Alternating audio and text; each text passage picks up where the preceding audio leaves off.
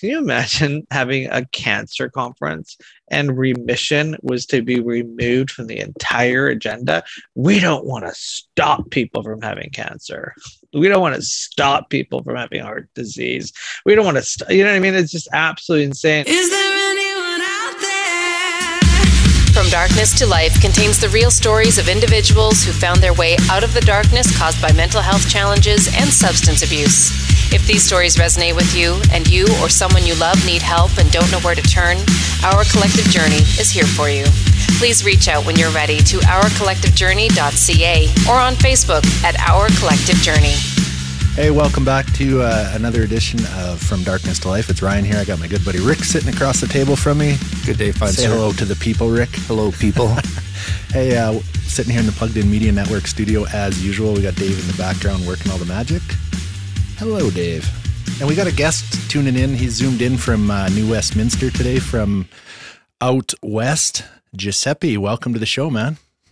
Hey, thank you. Thanks for having me here. Yeah. So I got one question for you before we get too far into this.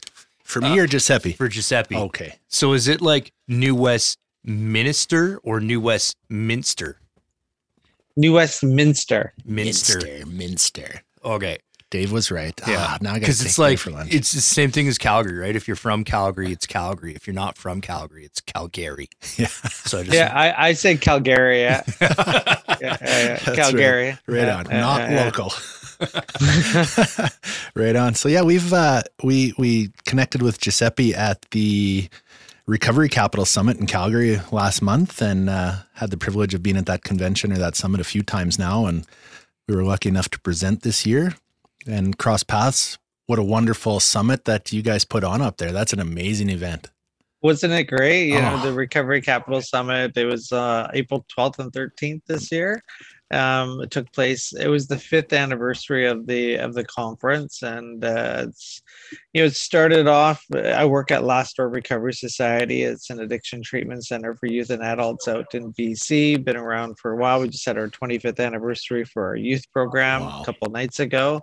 That was a huge fun night. Lots of kids and alumni that are in their early 20s were there. It was a pretty special moment. Last Door has been around for almost 40 years as an agency, and I've been going to a lot of conferences. I'm not a counselor. I work in community development. I was a client here. You know, I've got my lived experience story that goes along with it. And, you know, as I was in the role of, you know, learning about the addiction healthcare industry, which it is an industry in Canada, we went to a lot of conferences that were, you know, all about big pharma and the pharmacology, which is needed. But it always seemed like the recovery conversation was like in the small room Mm-hmm. at lunchtime. So nobody went, and everything else was everything else. And a lot of, not to say other conferences aren't as great. I have a biased opinion, but it just seemed like recovery wasn't the conversation at a lot of conferences. Drug use was. Yeah. And, you know, the idea that people are just going to use drugs, so might as well manage drug use. I get it, but we can't stop talking about recovery because some people want to stop. And some people don't know they want to stop until it's actually given to them as an option. Yeah.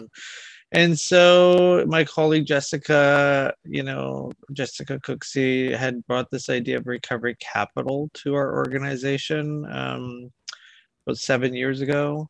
And it was just nice because a lot of people would go to we have a swag booth when we go to conferences. You know, you've gone to conferences and you've seen them, and everyone would be like, what's your success rate? And you would know that the only thing they care about is, you know, somebody's sober for the rest of their life, because if they're not, you're a failure. You know, that kind of nonsense, right?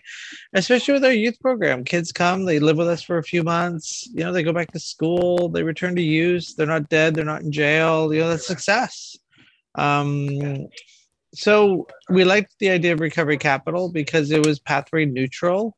It was about quality of life. It was about better health, which is the direction healthcare should be. Like, healthcare is about improving your health. And so building recovery capital is what we really dove ourselves into, and we started this conference 5 years ago. And in Calgary, it was the biggest we've ever had. Like over 900 people showed up. It was just like people in Calgary were just overwhelmed. I mean, I've been to a lot of conferences, ain't too much hugging going around. Right. Like people were hugging each other. They were inspired by the speakers, and it's funny because some people like, oh, it's about abstinence because the word recovery is in the title. And it's just, I wish this would go away. Like we had the virtual opioid clinic on there. We had conversations about psychedelics. We had in recovery. I mean, there was so much in the program. But what we kept in the program was also 12-step recovery too, because that has just as much evidence. And it's funny, this war that happens with harm reduction. It's like, oh, there's recovery in the program. It's just like, well, yeah, there's recovery, there's harm reduction, there's everything in the program. We got a huge problem in this country. It's like you're either, marching the streets in army boots and a naloxone kit on your shoulder or on your hip, or you're like at a 12-step meeting in a basement. And that middle piece, we need to work on that middle piece. And the abstinence community has done a lot of work over the years. Like where I work, Last Door isn't the same it used to be, 15, 20 years ago. But people live in time warps, and it's just like, there's just so much more we can do, and I know some people will get triggered by this, but we really turned into a country, from here to Nova Scotia, where it's like, let's meet people where they're at, period. And that's not what the founders of harm reduction ever wanted. I've talked to people that were around, because I was still using out there, that were around when harm reduction was starting to make its way into North America. It was always like, meet people where they're at and help carry them forward. It was never leave them there. And you say that, and how you're being an elitist to decide where people need to be. It's just like, I don't think people should be left on the street covered in blood, bleeding with sores everywhere, and all you do is give them a needle, a condom, some lube, and maybe a little bit of food if they're hungry, like cereal. I mean, I don't know if any of your listeners have walked down on Hastings Street. Like, it's tragic. It's really tragic. So that's what the conference came up for. It was trying to build unity amongst healthcare providers and the pathways to recovery, because it doesn't matter how you build recovery capital. You can build it with Suboxone, you can build it with abstinence, you can build it with methadone, you can build it with church, you can build it with yoga, you can build it with Legos. Like whatever you want to do, just how is it improving your life? And lots of evidence out there, people that build recovery capital have better health, not just physical health, but mental health. And that's the goal of the Recovery Capital Conference. There's no like hidden agenda to make everybody in Canada abstinence from drug use. That's not how you build recovery capital. It helps, and we'll defend that opportunity because it is evidence-based. So that's what that's all about. The Twitter and Facebook comments, they were just hurtful. Just absolutely hurtful. But we move on, and we know what we're doing is right, and we're just trying to help people. And all the people people attacked the conference on social media. They attacked it, and it's like there was over 400 Indigenous health teams there learning about recovery capital and how culturally safe interventions, and like it was an emotional 2 days with all of them, and part of reconciliation and part of moving forward, and people just attacking everybody there, and because the word recovery was in the title. It's absolutely insane. Can you imagine? I'll leave it on this. Can you imagine having a cancer conference and remission was to be removed from the entire agenda? We don't want to stop people from having cancer. We don't want to stop people from having heart disease. We don't want to, you know what I mean? It's just absolutely insane. And somebody said really well, this argument makes it where you're running around, and I think you probably heard him say this, you're running around and just, giving people that have heart issues and heart attacks, the electroshocks and stuff, but not having any conversation about quitting smoking, diet, none of that. Just like running around, shocking you. Okay, his heart beats, he's got breath. Let's go. Go ahead, eat your cheeseburgers, smoke your cigarettes, drink all your booze, do whatever you want. Like that's not what we do when it comes to any other disease. But for addiction, for some reason, that's what we're being told to do through the world of Twitter and Facebook. It's crazy. Talk about stigma. Yeah. You're just an addict. You'll never get clean. So yeah, we even took, we did a fair bit of promotion, participating in the event, and thank you hugely for the invitation to participate. It was an honor to be included in that. But with our social media posts regarding it, we took a lot of hits too from our local, primarily harm reduction community, and there was a couple of times I got to tell Ryan, I'm like, just stop, man, stop engage. Like, there's nothing you're gonna say. Like, you're getting worked up and pissed off, and I'm like, just stop, just stop engaging, because you're this is insane. Yeah, like, you're not gonna talking about. You're this not gonna convince crazy. them. I'm like, just stop, dude. Like, just enjoy your time here. Enjoy what we're learning. They're on their path. Just stick to yours, and it is what it is. Yeah. It's bizarre.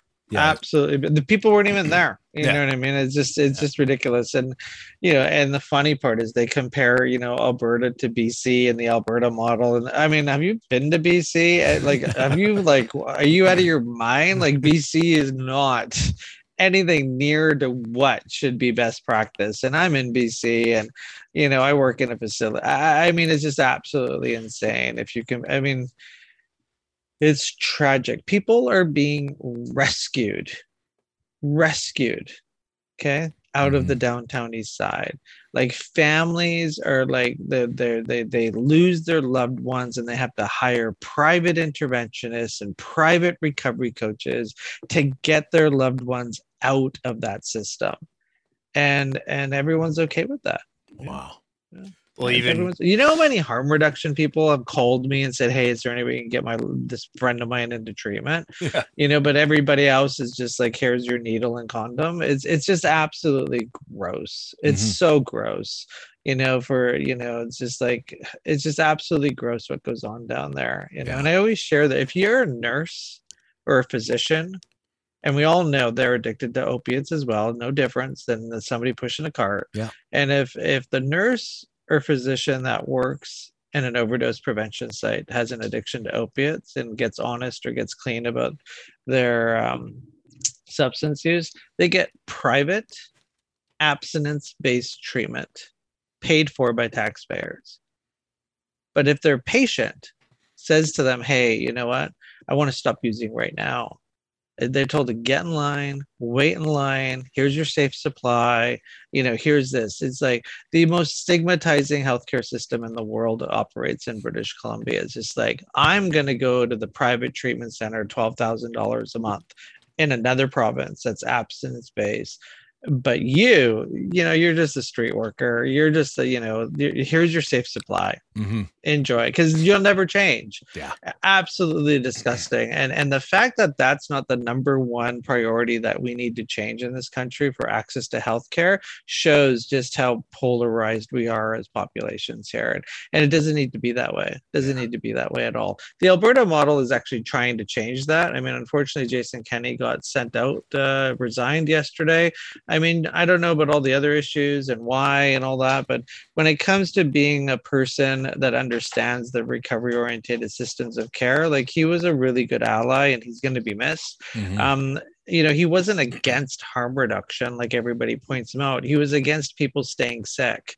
And there's a big difference, but Twitter just changed that into like he's a villain when it comes to harm reduction. And it's not true. I mean, he shut down a consumption site that was stealing money. Like everybody should applaud him for that, not hate him for that. Like, you don't steal, millions of dollars and get to operate still. So I will say this about Jason Kenney is I did have some opinions of him, as all people do, of politicians, right? Once I met the man, and I had the privilege of sitting down and chatting with him one-on-one a few times, and even at the recovery summit, when all the doors were closed and all the cameras were gone and all the people were gone, there was maybe 6 or 8 of us. I think you were in the room there, Giuseppe, when it was just us. he was still inquisitive. He was still like, he genuinely, passionately cared about this. And it was like, oh, you do understand. And it was, and just so inquisitive, right? Not judgmental. And I think I absolutely agree with you. He will was be there. Yeah, exactly. Like Yeah. I mean, I have been. I can't even count how many conferences I've been to, especially pre-COVID. Like I mean, 30 a year I've been to addiction mental health conferences. I've never seen a premier at any of them ever sit down and actually listen And to what was stayed being for said. 2 days. And stayed. Yeah. Like I don't know. So I mean, we Stayed don't, for the we don't- conversation after, like the meeting after the meeting almost. They right? show up, they take pictures, they do their speech, they leave. Yeah. Like he stayed, and he knew like it wasn't about this or that. It was about getting people healthy and not leaving them there. He actually understood the piece about moving people forward. And so yeah, we live in a province in BC anyway, where it's okay to just have this two-tiered healthcare system. And we're NDP in BC, and the two-tiered healthcare system in BC. I mean, you all talk about Alberta having private healthcare and all that. Come to BC, like it's how many private physicians there are here, and how many private nurses there are here. It's like everybody in Alberta, like just forget about Twitter. Look at BC's Twitter handles and start looking at that. You'll realize how insane it is. You can't even find a doctor in British Columbia unless you have money. Like you can't. Well, you can walk into these walk-in clinics and get a doctor, but you can't do anything unless you have money with a psychiatrist, a psychologist, a physician, a nurse. It's unbelievable when it comes to that. So we'll never get over this overdose crisis until we remove the two-tiered healthcare system. We'll never get over it. Well, I think Never. an interesting point too is what kind of arose very shortly after the Recovery Capital Summit was comments made by the Chief Medical Officer of BC that you very adamantly defended your position very vocally, and it was. I want to commend you on that. If you want to speak to that a little bit. 100%. Yeah. I mean, we try not to be too vocal. Actually, no, we do. We try to be really vocal. Yeah, she annoyed me. I mean, I it's complicated because she's the chief medical officer in BC actually has a lot of power compared to Alberta. Like Hinshaw has, still and on Alberta, the premier and the minister of health carry the power. In BC, Henry has power. And with that power comes responsibility. And with that image that she has, it carries a lot of responsibility. And she was quoted in an article. This is the second time this has happened, by the way. Wow. So the first time it was a leader of one of the health authorities saying that 12-step recovery isn't evidence-based and should not be tried. And she also said treatment is not a useful way to only harm reduction works for addiction. Treatment doesn't. And so we raised a big stink and did a petition. That was about a year ago. And there was no retraction of her comments. There was no penalty, no nothing. I mean, this is in charge of a health authority, this person. And it was we received an email back a while later saying it was a misquote. No, not even a misquote. It was a misunderstanding. We're like, I don't know. How do you misunderstand that? And so, we realized there's a beast here and we can't fix it. But when Bonnie Henry did it, it was just like, yeah, no, this isn't okay. And so we created a letter campaign. About 3,000 people sent letters that we know of because we have analytics, but it probably more than that. And here's the sad part. No reply, no retraction, no comment, no, not even like, hey, y'all, you misunderstood. She said that opiate addicts can't recover. Recovery shouldn't be tried. And that's it. Like, just period. Absolutely. Oh, and then there's more than that. Wait. Oh, wait, it gets better. She had a colonoscopy, apparently. And like, yeah, she understands why fentanyl is such a great drug. and she can see why people get addicted to it. It was just like, listen here, I don't know if you know her and her shoes. Yeah, She's got her Fluvog shoes. Like, you show up in your probably Beamer or Mercedes and your Fluvog shoes to a hospital, get yourself, pumped up with a little bit of fentanyl, get picked up by security, taken home to your king size bed with probably beautiful duvets. Like, I'm glad you have the white privilege to not get addicted to fentanyl like everyone else does, but don't ever say fentanyl's a great drug. Yeah. Like, don't ever say that again. Like, I have personally tons of friends that are dead. Yep. Like, fentanyl's not a great drug, and you're the chief medical officer. And so that's what we're fighting with. Like, fentanyl's a great drug. Like, it's pretty horrible to say. Absolutely. And she got away with it. And you know what? Harm reduction community doesn't say shit. Yeah. You know what I mean? If she would have sat there and said insight doesn't work, it doesn't help, front page news retraction. I mean, the harm reduction community would start going into convulsions. But somebody attacks the recovery community or says that opiate addicts can't get clean and sober. It's like, whatever. Because that's what they truly believe. Yeah. Maybe, I don't know, but. So I go back to the AIDS crisis. When the AIDS crisis, and I was part of that, and I was very much involved in the scene when the AIDS crisis. A lot of my friends died as well. Right. Luckily, I didn't. Everyone got on the same street together and marched down the street for one sole purpose: a cure. We didn't say, oh, you know what, like you're just a sex addict. It's just, here, we'll just help you with condoms for the rest of your life. And, there was this unity in getting a cure. Not to say there was a cure for addiction, but there's a sense of unity amongst everybody. We don't have that here. So when Bonnie Henry made that comment, it would have been nice to see all these harm reduction people that go and start trolling everybody's recovery accounts to also participate in that argument, but they didn't. And so that's the problem. Why didn't you? Like, we noticed that you didn't. And so if you're a harm reductionist and you're like getting all antsy about this talk that we're having, like, think about it. Where were you when Bonnie Henry said we can't get clean and sober? Because I know a lot of opiate addicts that are clean. Absolutely. Talk about disrespectful. 3,000 people sent an email, thousands of comments and posts on social media, and some harm reductionists are defending her. Oh, that's not what she means. It's just like, is your problem? That's exactly what she means. Absolutely. And if she doesn't mean it, Then clear it why up. hasn't she fixed it? Clear it up. For sure. So obviously she means it.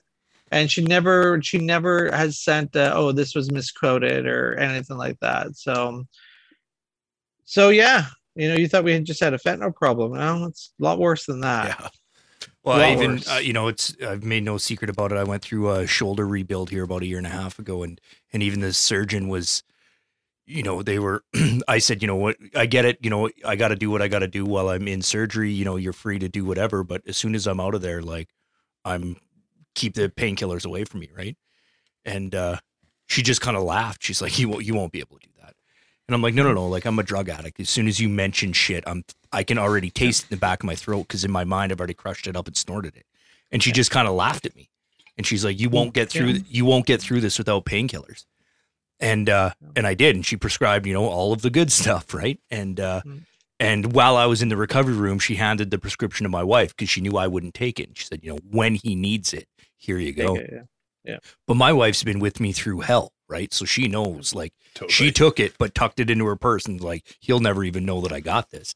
And when I went back for my 1 month follow-up, she just kind of joked, the surgeon kind of jokingly laughed and said, so how'd you do without the painkillers? And I'm like, I did fine. It took me 2 days of kind of riding through some shit, but that beats the hell out of the alternative, and she was shocked. She was shocked. She couldn't believe it. She said, that's impossible. And I went, well, I'm standing here to tell you it's not. Yeah, that's such a common conversation. We were talking about this with someone else, and she had a friend of mine. Her name's Jen. She had her husband's an addict in recovery, and the nurses all like, "Oh, I'm going to give you some fentanyl. It's going to be great for your pain." Just this whole romanticizing of it all, and Jen was like, "I really don't appreciate this. Like, it's I'll take it as a pain medicine, but like it was almost like." I got some good stuff for Yeah, you. well, you're Like, gonna what is love happening? Well, Like, and it was funny because they're like, well, just use it as we described, like use it Yeah. as we told you to. I'm like, if I fucking could, I would, but yeah. It's pretty wild. That's yeah. not what I'm gonna do, and I'm telling you Yeah. that's not what I'm gonna do. So Yeah, no. exactly. Yeah. Like, why is that even necessary? Yeah. Like, why is it even necessary to talk like that? You Yeah. know what I mean? Like, it just doesn't even make any sense. So, I don't know. So the goal here is to just keep recovery, the idea of recovery available, noticeable. We hid in the rooms of anonymity for a long time. I don't know why, like anonymity for those that are in 12-step programs, it's one of the traditions, but I have some pretty amazing role models around me, and anonymity doesn't mean invisibility, Yeah. and there's things around that. And so, the Recovery Day movement started, over a decade ago here in Canada. I'm the chair of Recovery Day BC. That picture behind me is actually 2019 of Recovery Day in New West. That's about 3 blocks from my office here where I'm coming from. It's one of the largest recovery days in North America. COVID obviously hit. That was, I think, I can't remember which one was our 10th anniversary. I'm bad with numbers, but that was the largest one. But it started off with a couple hundred people and hardly any vendors. Because everybody was fighting. Everyone's like, who's going to be there? And is this a 12-step thing? And, is this place going to be there? And it was just a big mess, big mess of arguing. And so I really wanted to get away from the politics of recovery. And, I have a bit of a background in festivals, and I was just like, hey, we don't need, a recovery event that is, a bunch of personal stories, and we go to meetings for that. There's conventions. The 12-step community already handles that.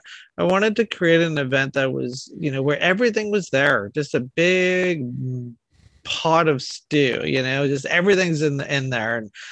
And so, there's going to be harm reduction there. There's going to be church programs there. There's going to be 12-step programs there. There's going to be non-12-step programs there. There's even going to be axe throwing there.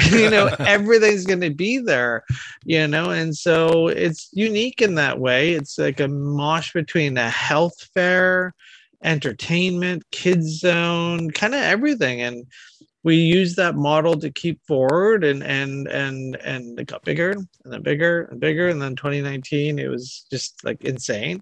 I think we had about 30,000 people show up. That goes on for 6 blocks that way and a few blocks this way, back and forth like a cross.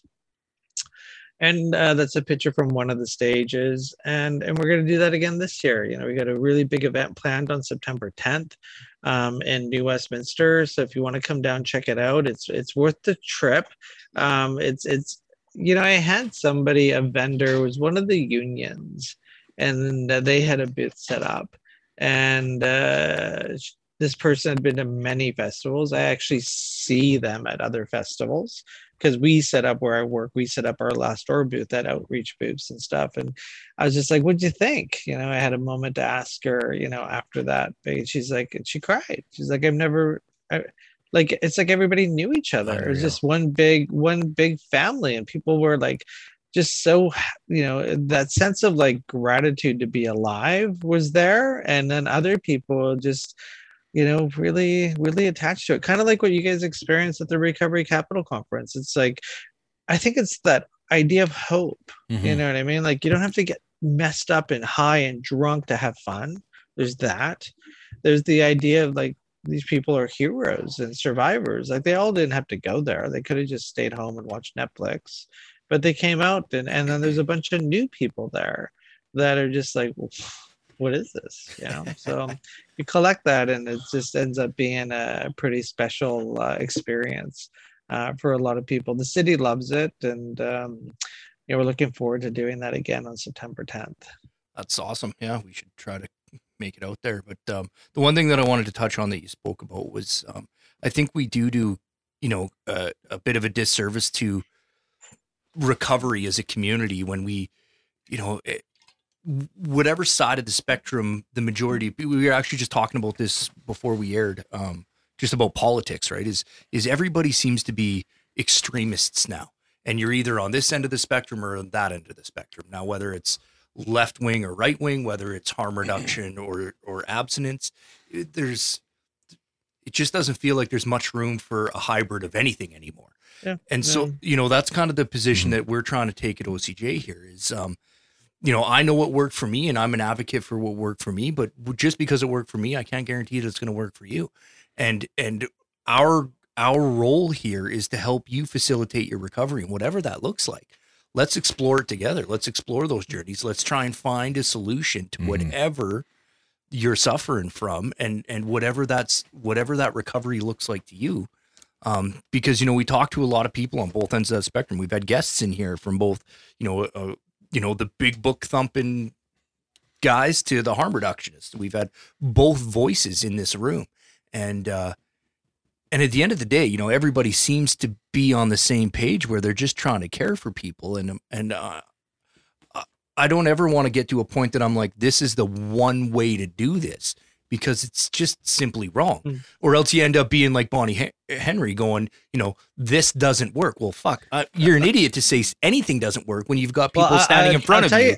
I'll tell you what the barrier is. So there used to be this thing that it's called client-centered care. Yeah. And it was like the new client-centered care, care. We do client-centered care. It was just, it was a beautiful hashtag and nice idea, but really it's grant-centered care.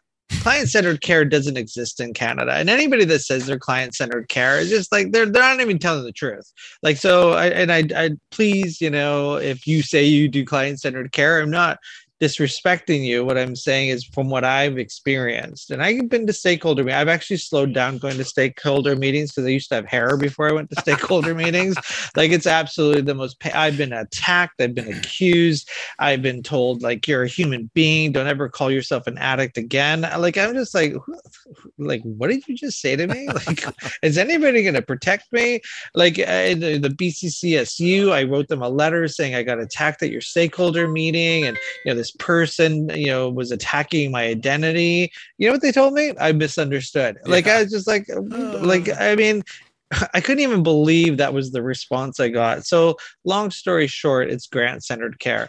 You write a grant that says, I'm going to help people recover from addiction. You ain't getting that grant. You tell people you're going to build a smoke inhalation room, you get the grant. I'm going to build a safe consumption site, you're going to get a grant. And it's called the SUAP grant. So how much millions have they given out? $2 million for this consumption site, $2 million for this safe supply site. It's just the money floating. And I know because we've applied, we've gone to Health Canada. I'm not just saying this because I read it on Twitter. I've experienced this. We went to Ottawa. We sat with Health Canada. We wanted an explanation as to why all of our recovery grants get denied. But yet you know what I mean? It's not like, oh, wow, you lost or you didn't get the grant. We were seeing this theme. And I tell you, I kid you not, word for word, Health Canada, the meeting was with the Minister of Health and Health Canada. The Minister of Health didn't show up because obviously, she's got minions to do her work, her dirty work. And this is exactly what they said. The federal mandate is not recovery. It's harm reduction. If you want that to change, you need to get the House to change it. And the meeting was over. It was just wow. Did anyone hear that? And I wasn't the only one in the room. There was 9 of us in the room. Some of us got pretty emotional and sad. And it was horrible. So then we went to my MP here in BC to try to get that changed. And we created a motion to make September Recovery Month and to make recovery, have some kind of federal thing. And we were told maybe try to slowly start it with this. And the motion got denied. They didn't want to create a Recovery Month nationally. And so you tell me how I misunderstood all of that. Like, I'm just sitting here, I get this lens, I have this opportunity, and that's what we were told. And then people are telling me, oh, you're bent out of shape for no reason. Like, everybody, recovery is available to everybody. And I'm just like, okay, so Bonnie Henry's telling you can't get clean. SUAP grants, unless so that's the whole grant centered. So if I say recovery is safe supply, I get a grant. And I'm not saying safe supply isn't recovery, but you got to understand the play on words there, So I don't know, get out of the room. Like, recovery is not our mandate. Okay. So we're just supposed to leave the room and not say anything. So we do recovery day, we do the conference, we trigger a couple of people on Twitter and sometimes we do it on purpose because we just want our allies to see just how crazy this is. Like, look at what these people are saying, look what they're saying. Like, they say we kill people. I don't go around killing people, and the fact that you're even okay with saying that, like the microaggressions and the trauma, but we just keep on going, we just keep on moving, and the idea that anybody can recover can't lose steam. No, and it's people like you and my friends and the hundreds of people that volunteer at our events that make sure that that's possible. And yeah, we've got dead friends too. But we always tell people that there's an opportunity for them to actually recover.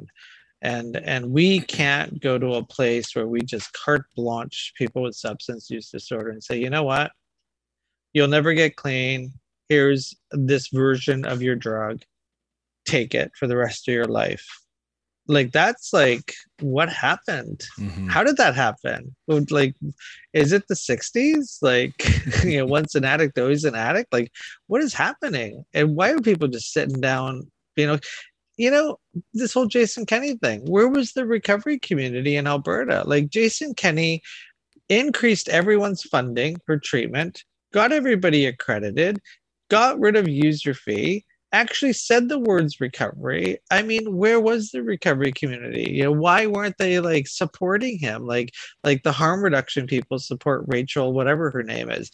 It's just we recover and we disappear and we move on.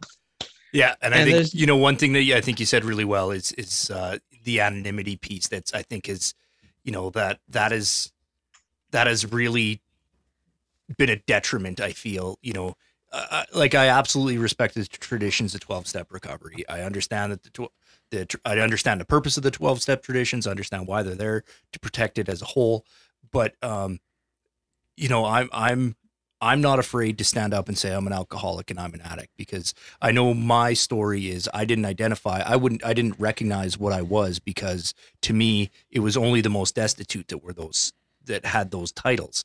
And so it was hard for me to even self-identify as that, because I didn't fit the generalized image that I had in my mind of what that was. And so it just allowed me to live in that and get closer and closer and closer and farther down, which eventually led me to, suicide. And I think that's the biggest thing. That's what we've been trying to do since day one here, is just tell our story so that people know, recovery is possible. This is, and we it's kind of a shitty little catchphrase, but it was like, a mild attempt at changing the industry from the face of addiction to the face of recovery, and using recovery as the focus, not addiction as the focus. Because absolutely, I mean, we're sitting here, right? Yeah. The three of us, by all rights, like, we're all sitting here. We're proof. Like, you can't say it doesn't work when we're sitting here.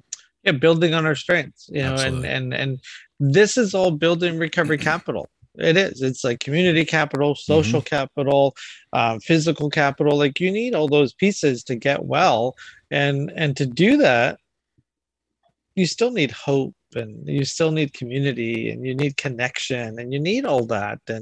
And sadly, it's this whole thing that Bonnie Henry did. This is how gross it is. So doctors need to understand your addiction and that it's chronic relapsing. So you need to be, given medication. A doctor has maybe 3 to 4 minutes with you, maybe. So Where's the community and the connection? And so we're going to turn addiction healthcare into a quick sit down with a doctor. Oh, here you go. Here's your prescription. See you. And that's it. So where's the other piece? You know, everybody talks about wraparound services. There's no, what is that? That's like client-centered care. Like, it's not real. Everybody worries about what's going on within their four business walls. That doctor, he cares about his moment with you and his billing. And not that that's like the doctor's bad. That's their, like, they have to see 50 patients today or 100 patients. So it's just the real world. There's this thing, there's the boardroom table with the whiteboard world where everybody comes up and, oh, that's a great idea. Yeah.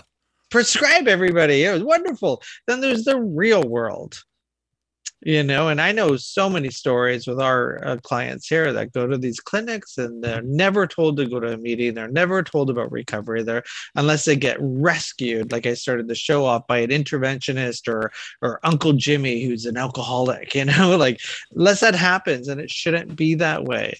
Everyone should have access to all the pathways. So unless you're lucky or you walk into the wrong person or your uncle's an alcoholic, like that's the problem with what Bonnie Henry said. It's just like, oh, the doctor's just going to prescribe you meds. Well, what about the other piece? And so now you have a mom who's scared as shit because everyone's dying, who has no family members in AA or NA or anything, has no history of therapy. They're new to Canada. Who are they going to listen to? They only have one person, the doctor, who's been told by Bonnie Henry that everyone needs to be on meds, and that's it. So talk about classification, eh? Like, it's just absolutely insane. Yeah. You know, that tell Bonnie Henry, like I've done this before. Bonnie Henry, you're invited to come onto this stage. It's going to be at 6 and 6 in New West on September 10th. And I want you to go on the microphone and tell all these people opiate recovery is impossible and it doesn't work. Right. I invite you. This is a personal invite, like to you, Bonnie. Come to that stage and repeat your quotes that you told the media about opiate addicts. I welcome you to. Like, just come and do it. Yeah, that's so wild. And that's the piece of that article that I read that really kind of grossed me out, is when she said we have to educate our doctors on addiction.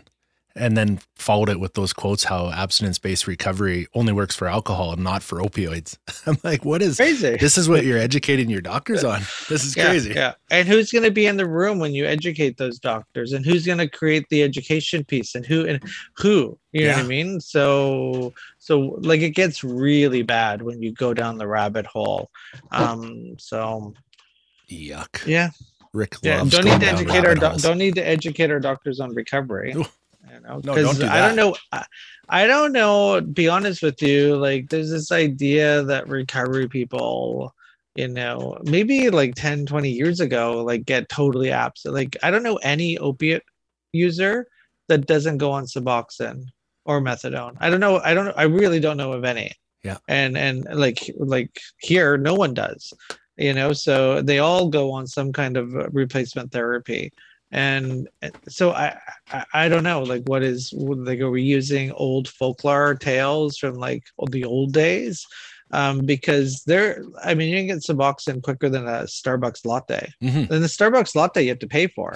Like, Suboxone, you don't. Like, there's rapid clinics everywhere. Alberta has virtual opioid access. So I don't know what everyone's talking about. Like, it's just, it doesn't happen. I don't go to my home group and tell everybody that's on opiates replacement therapy to get off of it. Yeah.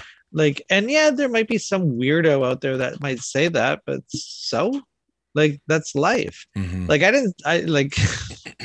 what are you supposed to do? Control the world? You know, it's just like, there might be some bad apples in the recovery community that have some things to say that probably aren't best to say according to the climate and the evidence. Yeah. That don't paint us all with the same brush. Absolutely. Like, I honestly, and I'm around a lot of people, I don't know any opiate users that aren't on MAT in the beginning of their recovery. And let's go down that tricky conversation of tapering and deprescribing. Yeah. I mean, how do you complete medication? Is there no energy by the federal government? I'm saying this because I know the answer. There's no federal or provincial Well, except for Alberta, m- not even just a mandate, like an idea. Okay, so like 20,000 Canadians have died in 5 years. Maybe we need a response plan here. Mhm. So safe supply is one, but like, how about the population that builds recovery capital? How do we deprescribe? So, what is the deprescribing for safe supply? Yeah. There isn't one. And you're like, Interesting. what do you mean there isn't one? Oh, we don't have that. Well, wait a minute. So you just want to put everybody on meds or safe supply for like forever? Yeah. Like We- ever and ever? We have that Or conversation quite often.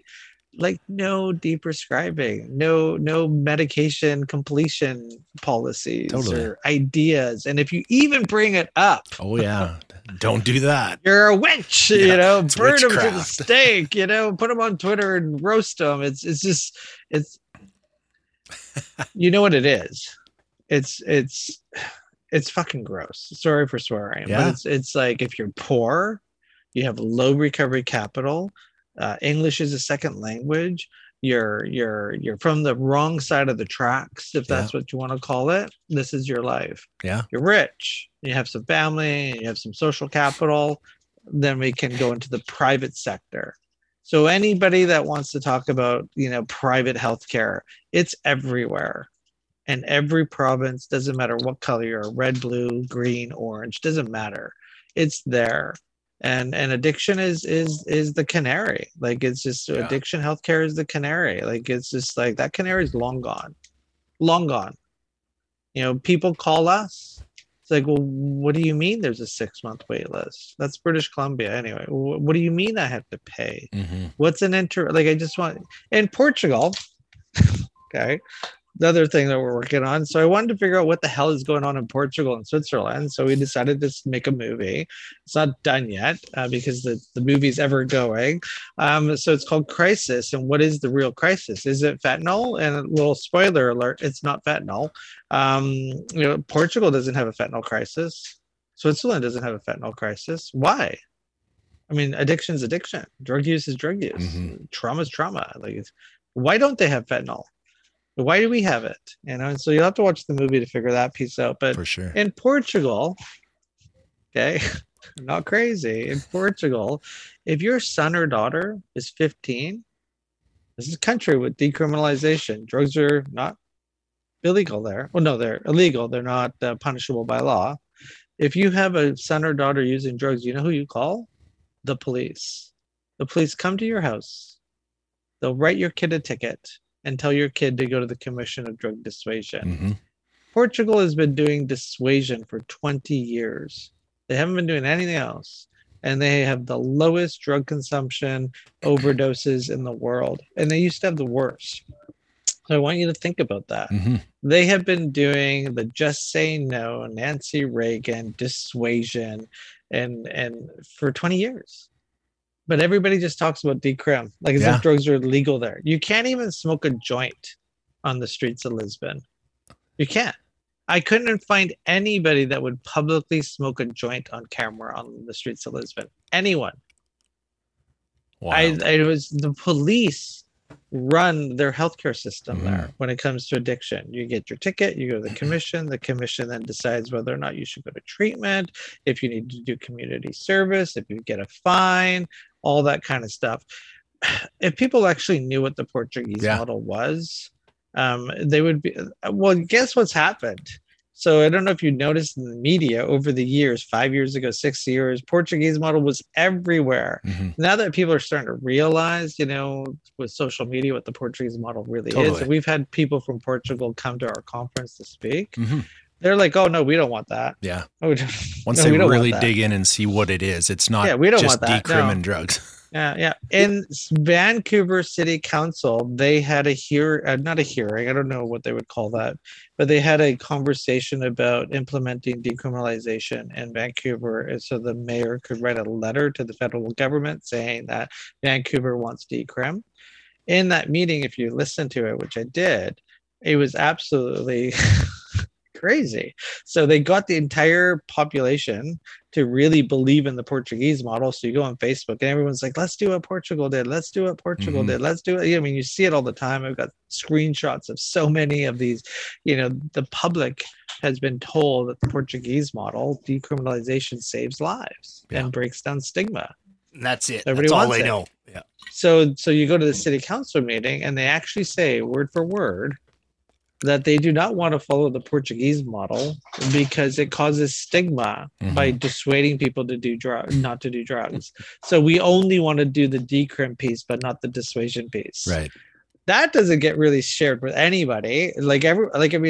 So really they don't want to do the Portuguese model. They just got everybody on to buy into the idea of decrim. Decriminalization had nothing to do with breaking down stigma in Portugal. And Dr. Golau even said so. I mean, you go to Portugal, you do drugs, you're a loser.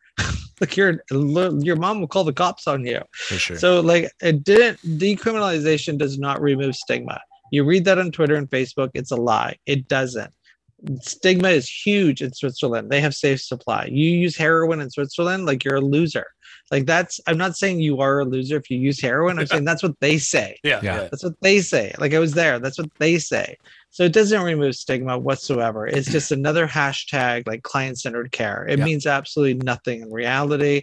And like, I'm not making this stuff up. It's just absolutely what is real. Decriminalization, Dr. Golau, Nuno Capes, all these people, they run the healthcare system when it comes to addiction in Portugal.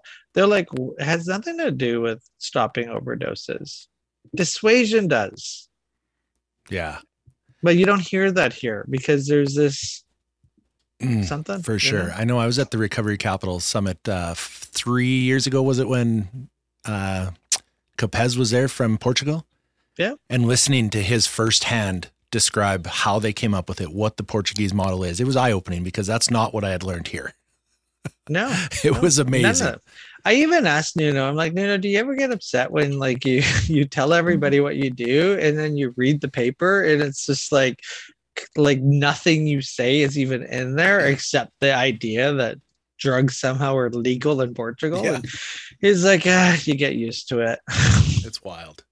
Yeah. Well, then, like when we were at the summit this year, and Schellenberger was showing videos of that lady from the States that was, reporting right to the White House on drug policy, and just had the Portuguese model completely twisted up and manipulated it to make, her narrative was completely different than what it is.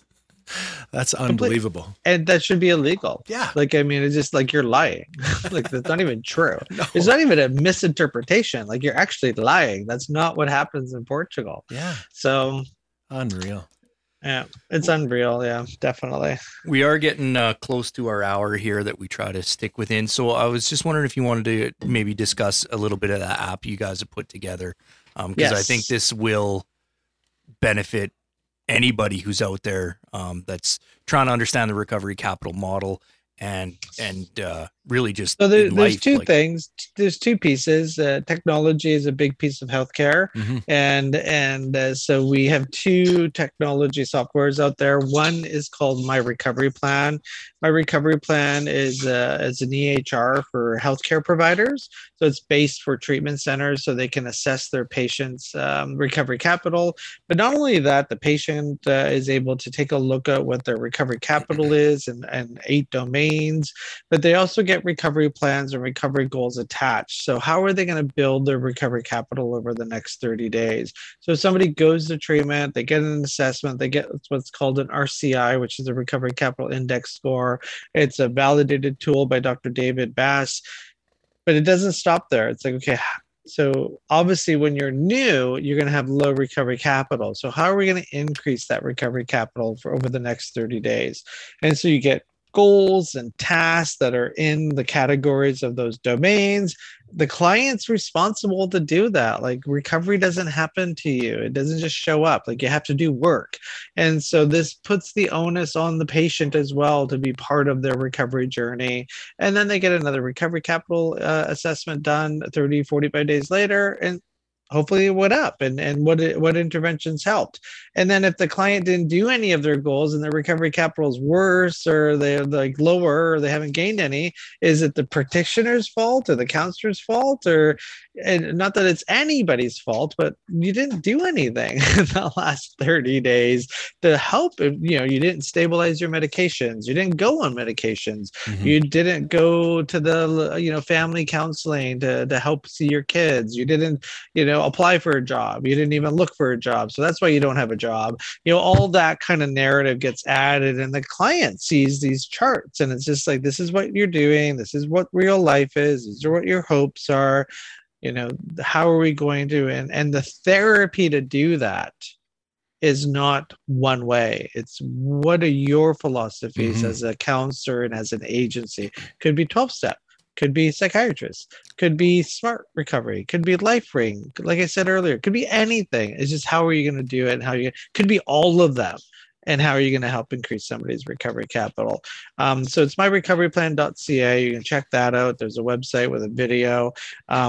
We've got lots of people using it right now, and we're just really looking forward to the data in 10 years from now. Like, we know how people are dying in this country, but no one's asking how people are surviving addiction. We want to know how people are recovering. And so all those goals and tasks, it's all data now. And we're going to see like what's helping people, what's helping them get well, and so forth. We pitched this to Health Canada. They ain't interested. They're not even remotely. I'm just going to, they didn't even give a rat. They didn't care. Didn't care. I'm like, don't you want to know how people are recovering? And they're just like, that doesn't sell. They want to, how many people are dying. If they can reduce that by one person, that's all they care. They don't care if that person that's living is, in an SRO, high as a kite, never see their children, never see their parents. They don't care about that. They honestly don't. That's what I got out of that Health Canada meeting. They just want to say, hey, we helped 2 people survive. That's it. That's all they care about. They don't care about the other piece. And that's just disgusting, if you ask me. The other thing that we're working on is, a lot of my friends have died. And, there was one situation where, this younger person had relapsed, and I've relapsed. So I get it. Like, it's just, like, everyone's judging me and no one wants to talk to me, and I'm not part of recovery anymore. And, people gossip. I mean, I never left the bar because people were gossiping. Like, people are people. But the truth of it, most of it was in my head. And so, we reached out to this young individual. We took him up for breakfast. We're like, hey, come hang out, and, come to the home group, all this kind of stuff. And the next day he was dead. And I just thought to myself, I'm just like, how did that happen? And there's this piece out there where sometimes the recovery communities in the recovery community and the harm reduction communities in the harm reduction community, and they don't mix. People don't go to consumption sites because they don't want to. Like, they don't want to. They want to sit on their couch, watch their porn, watch their TV, they do their hookers, whatever it is that they're doing. That's what they're doing. Like, let's talk addiction if we're going to talk addiction. Absolutely. They're at home. They don't want to go to a consumption site. And I just thought to myself, how could I help this individual? And so we created an app. It's called Better App. Go to betterapp.ca. And it's just an opportunity where we're hoping people in recovery join. It's got some social media. It's got in-app step work, 15,000 speaker tapes. You can build support groups. There's marathon meetings, all that kind of stuff. But there's another piece called Safety Net in it. And so I could have told him, hey, if you're going to use tonight, make me your digital spotter.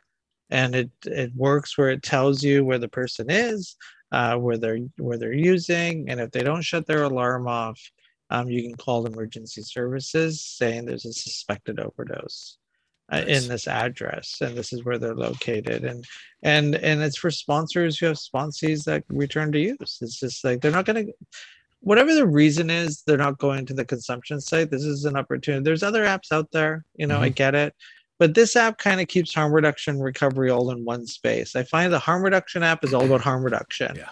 I'm hoping, in my crazy visions, that somebody that returns back to use, uses the digital spotter feature on Better App, but also listens to a speaker tape, or, ends up seeing an old friend on the social media portion on the recovery wall. And they chat and they go to like just keeping that connection going rather than like, oh, you're not in recovery anymore, leave the sober app and go to the harm reduction app. Oh, you're not using Lifeguard anymore because you're in recovery, you go to the, it's just, why can't we all work together, you know? And I really believe we live in a world, thanks to Bonnie Henry and Patricia Daly and Christine Sutherland and all these other people with PhDs, you know, that are running the harm reduction world. I really believe, like, if you're a person with substance use disorder and you leave it up to those wolves, that you're going to be told, yeah, you don't go to meetings or don't get clean or it's dangerous, you'll die. Stick with us and stay on drugs. And the evidence is out there. Like, that's what they say. That's what Patricia Daly says. If you don't know who they are, Google them.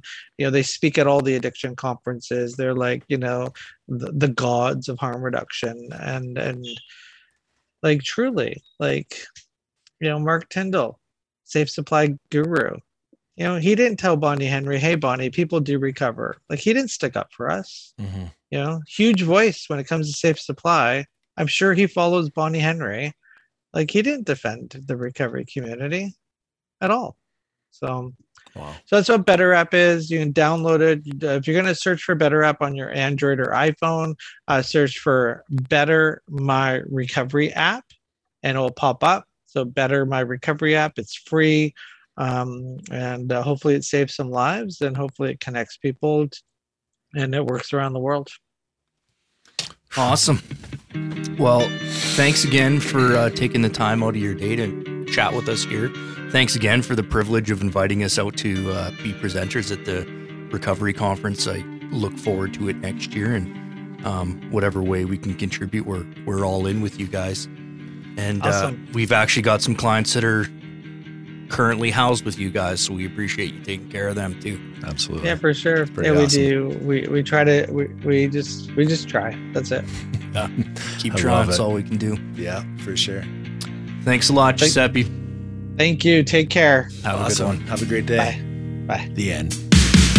From Darkness to Life is an Our Collective Journey podcast. These are the true stories of struggles and triumphs against addiction and mental health challenges. If these stories resonate with you, and you or someone you love need help and don't know where to turn, Our Collective Journey is here for you.